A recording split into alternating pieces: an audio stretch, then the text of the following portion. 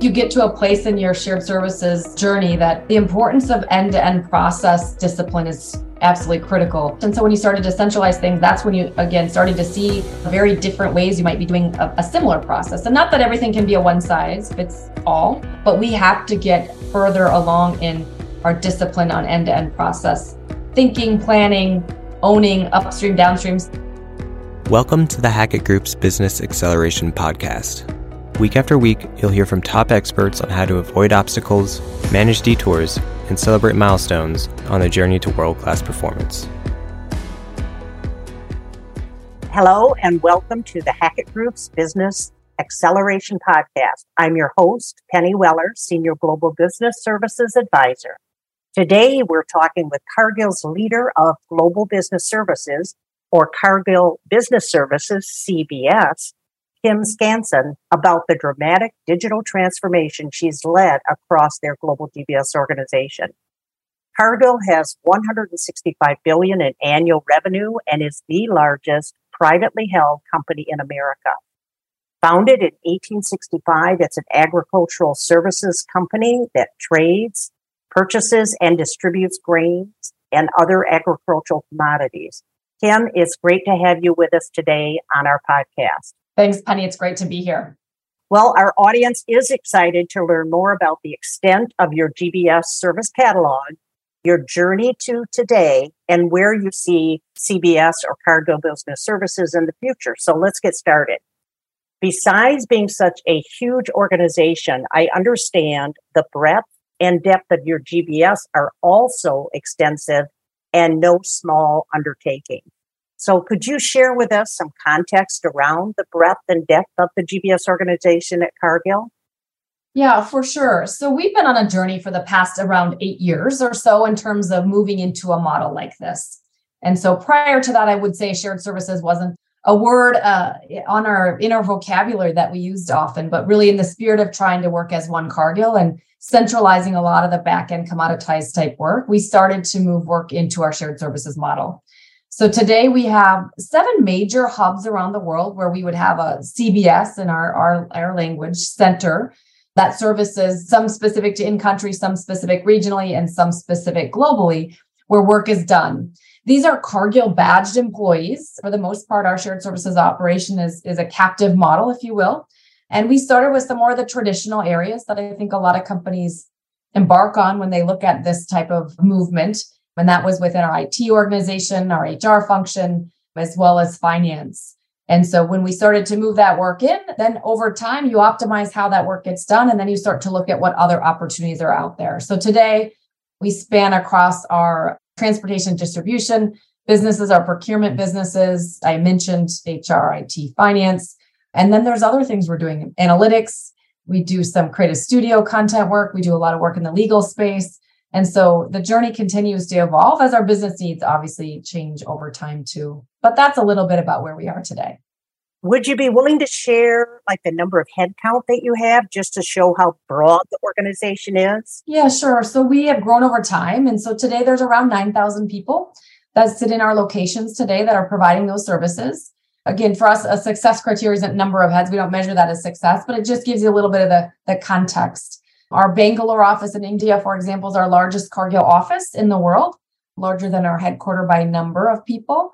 Our office in Europe, in Bulgaria, services 26, 27 different languages, is covering all of EMEA. So these are our substantial offices that are doing really critical work for us. Yeah, that's absolutely amazing. Many of our members and companies around the globe, they're challenged to get beyond a single function. Can you share any insights as to how you were able to bring together multiple functions in your GBS organization? Yeah, I think really our transition approach was lift and land work as was. And so we knew if we were starting to try to optimize before we moved work in, that it would take longer. So I think there was a little bit of, it helped having a little bit of that mandate to move quick and to hit numbers in terms of some of the value case around this, that people started to tip in and lean in. But again, because we lifted and landed the work the way it was, there's always challenges that come with that, right? So when I always say a big spotlight gets shown, on maybe the way you were working that you maybe didn't even realize was the way you're working. So a lot of different ways to process invoices, for example, a lot of different payment terms that until you really started to centralize and really take a hard look at things, you didn't understand that. But nonetheless, you have to listen to your partners and peers across the organization, what works or not, and be very disciplined of kind of the before and after, because even when you move work in, you have to be, I think, there's an emotional element to this because there's people involved and there's a lot of moving parts, and work in our case was moving to different parts of the world.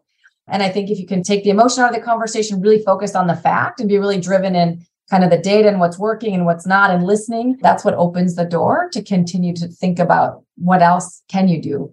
What's the art of the possible in a model like this? Because that to me is what's the value is shared services really an operating model, and companies do it very differently based on what their needs are. And over time that those needs change and evolve too. But I think that was we were humble and transparent about how things were working, and it allowed us to open the conversation to talk about what else. I think it's fascinating, and the success that you've had in going across multiple functions is absolutely inspiring.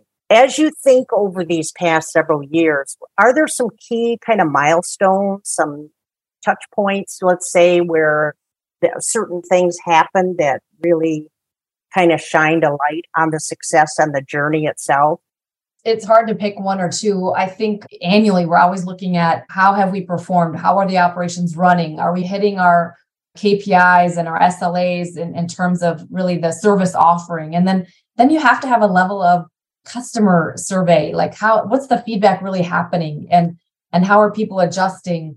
And that happens with the partners that you're supporting across the organization, but also within the team.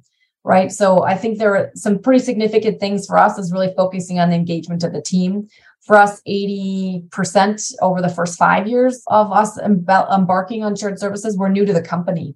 And so they didn't have a lot of sense of what Cargill was. We're a privately held company.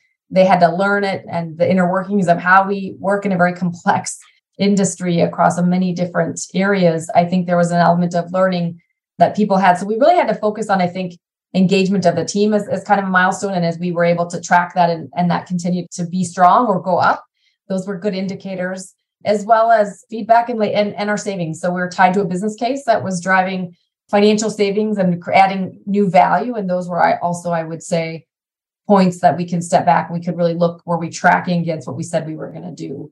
And then again, like the world around you changes. And so I think as new partners came in, I had 4 CFOs in the time that I've been a part of this launch and have different ideas of what we want to do and what works. And so it's, again, continuing to circle back on what's working, what's not, where do we want to adjust, what else can we do?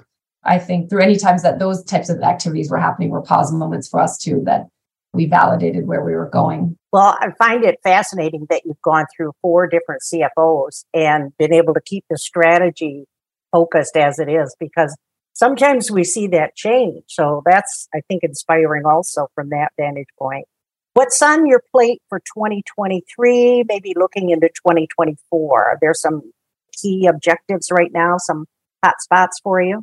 Definitely. I think you get to a place in your shared services journey that the importance of end-to-end process discipline is absolutely critical. And in the early days for us, again, we were a very federated operating model in terms of how we worked. And so when you started to centralize things, that's when you, again, started to see very different ways you might be doing a similar process. And not that everything can be a one size fits all, but we have to get further along in our discipline on end-to-end process, thinking, planning, owning upstream, downstream. So there's a big push internally right now for us to be looking at how to better our muscle when it comes to end-to-end process discipline, roles that we need to have, governing checkpoints we need to have, tying that to our major ERP implementations, because all of that allows us then, I think, to really optimize how shared services is meant to run in more of a streamlined, more common way than not. And I think those are things that you're going to see from us, or a lot of focus from us in the next year, 2 years. I mean, it's a long journey. It doesn't happen overnight, but definitely something we're putting a lot of energy to right now. Well, and I know service management is something near and dear to the organization. I've talked with several people within the CBS, and that's the discipline from governance perspective, and then having dedicated resources are some things that I've seen I would attribute to your success. You know, I think it's really important that you have those eyes and ears paying attention across the globe of how things are working. And again, tying it back to goals around what are we trying to achieve? How do we measure that? And being disciplined around that. I think they're going to be very instrumental in us taking it to the next stage when it comes to our process journey. You mentioned early on that you are primarily captive, so a little bit of outsourcing or where it makes sense. Strategically, it sounds like maybe that's been kind of inbred in the whole structure. Has there been a time when you've looked otherwise and maybe come back to the same business case, or is it just culturally something that the organization believes and strives to retain? Yeah, great question. Something we think about often and we look at regularly is just our whole location footprint, where we're doing the work. Is it still the right place to do the work? Are we meeting the needs from a language perspective as the business evolves? Whatever those factors are, we relook at that about every 18 months. I would say, in addition to, yes, who should be doing the work? Are there reasons that, and there's not a right or wrong, so I would never tell one company that it has to be one way or the other. For us, given our complexity, given where we do work in so many different countries, the language requirements, there was just a need and I think a belief that it made more sense for us to be running those ourselves. And I think we pulse checked that halfway through the first 5-year journey, and that continued to be the best path for us. And so I think it's, again, it kind of depends. And there's pockets where, we might deviate from that, but that has been something, again, it's not something we decided 8-9 years ago and just have settled on that. No, we think and talk about that regularly, and we'll always revisit the landscape. The good news and bad, right? Then it never changes, right? The landscape always is evolving, and we have to be ready and nimble to be able to evolve with it. So I would say for us, it's something we pulse check against. For now, this has made a lot of sense for us. One of the questions I'd love to ask is, as you probably engage with other companies and other GBS leaders, are there certain companies that you admire and maybe that you're striving to get to certain levels on? Because I know as much as you have accomplished, I think we're always looking, that's part of the mindset and part of what we do in GBS is always looking to do better. Any comments on that, Kim? Yeah, I do talk to a lot of my peers often and do a lot of just reading just to understand what's happening, because it's a continuing, evolving space, I would say. I'm always intrigued when there's companies that are very disciplined in their process space. As I mentioned, it's an area for us we want to get better at, given our scale and our size, just the complexities of how we've grown over our over 150-year history. We have a lot of different ways we do similar things. And I'm always in awe of companies who figured out how to make that more streamlined. So that would be something I'm always envious in a good way of. I would say also just ERP enablement. So companies who are farther on their ERP journey or maturity in terms of how they've run their ERPs. I think sometimes, again, that leads to simple or more streamlined process, if you will. So I think that is something I always am intrigued and talk a lot about with peers who are farther along in some of that. And then just cultural awareness. I think the continued value play with shared services, it's not a one time you do it, check the box and it's done, but there's an ongoing value play. And so I see companies sometimes who are masterful at that. I talk a lot about how they maintain that hunger for doing more and how they do that. So those I'd say are probably 3 areas that when I talk to other companies, I'm always intrigued and curious as to how that they continue to maintain their focus on those elements. Yeah, it's exciting to me because GBS is special. And if you get it, you get it. And those who are in it love it. We just know it can always be better, but it's the word service to me always comes out. You can't do everything for everybody, but that operative word to me has always been the service side. So, Kim, any other final comments you'd like to share?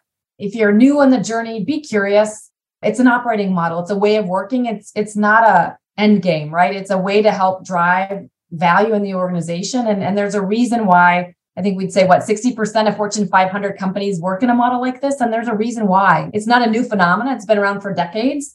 And what works for one company is maybe different for another. And that's okay. And it's not industry specific, but I would say lean in. Stay true to the whys around it, because it's not always easy, right? The change management elements of when you start to move work and want to work differently, those are not easy tasks. I don't care how big or small company you work in, but there is true value here. And so stay curious, be optimistic, and listen openly to your peers across the organization, and good things will happen. Well, these have been great insights, Kim. I thank you so much for joining us today. Awesome. Thank you, Penny. Thanks for listening. You can find the audio, helpful resources, and a transcript of each episode at podcast.thehacketgroup.com. If you liked this episode, please share it. You can also subscribe at Apple Podcasts or your favorite listening app so you never miss an episode. We'd welcome your feedback by tapping the rating on this or any episode, or send us an email at podcast@thehackettgroup.com. The Hackett Group is a global leader in defining and enabling world-class performance. Learn how we can assist with your improvement journey at www.thehackettgroup.com.